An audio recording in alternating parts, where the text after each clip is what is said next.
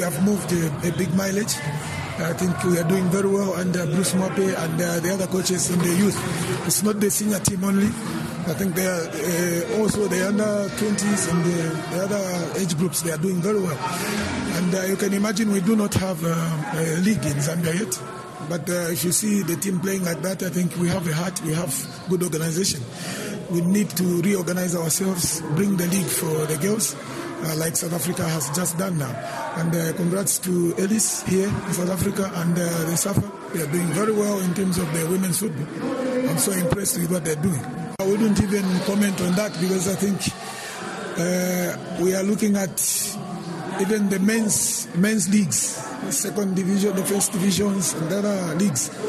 If we look at the money pumped in there, I think we need to do better than that. If we need to get to the real international standards like many big states. Women's league. I don't know when it will come. I don't know. I cannot even predict.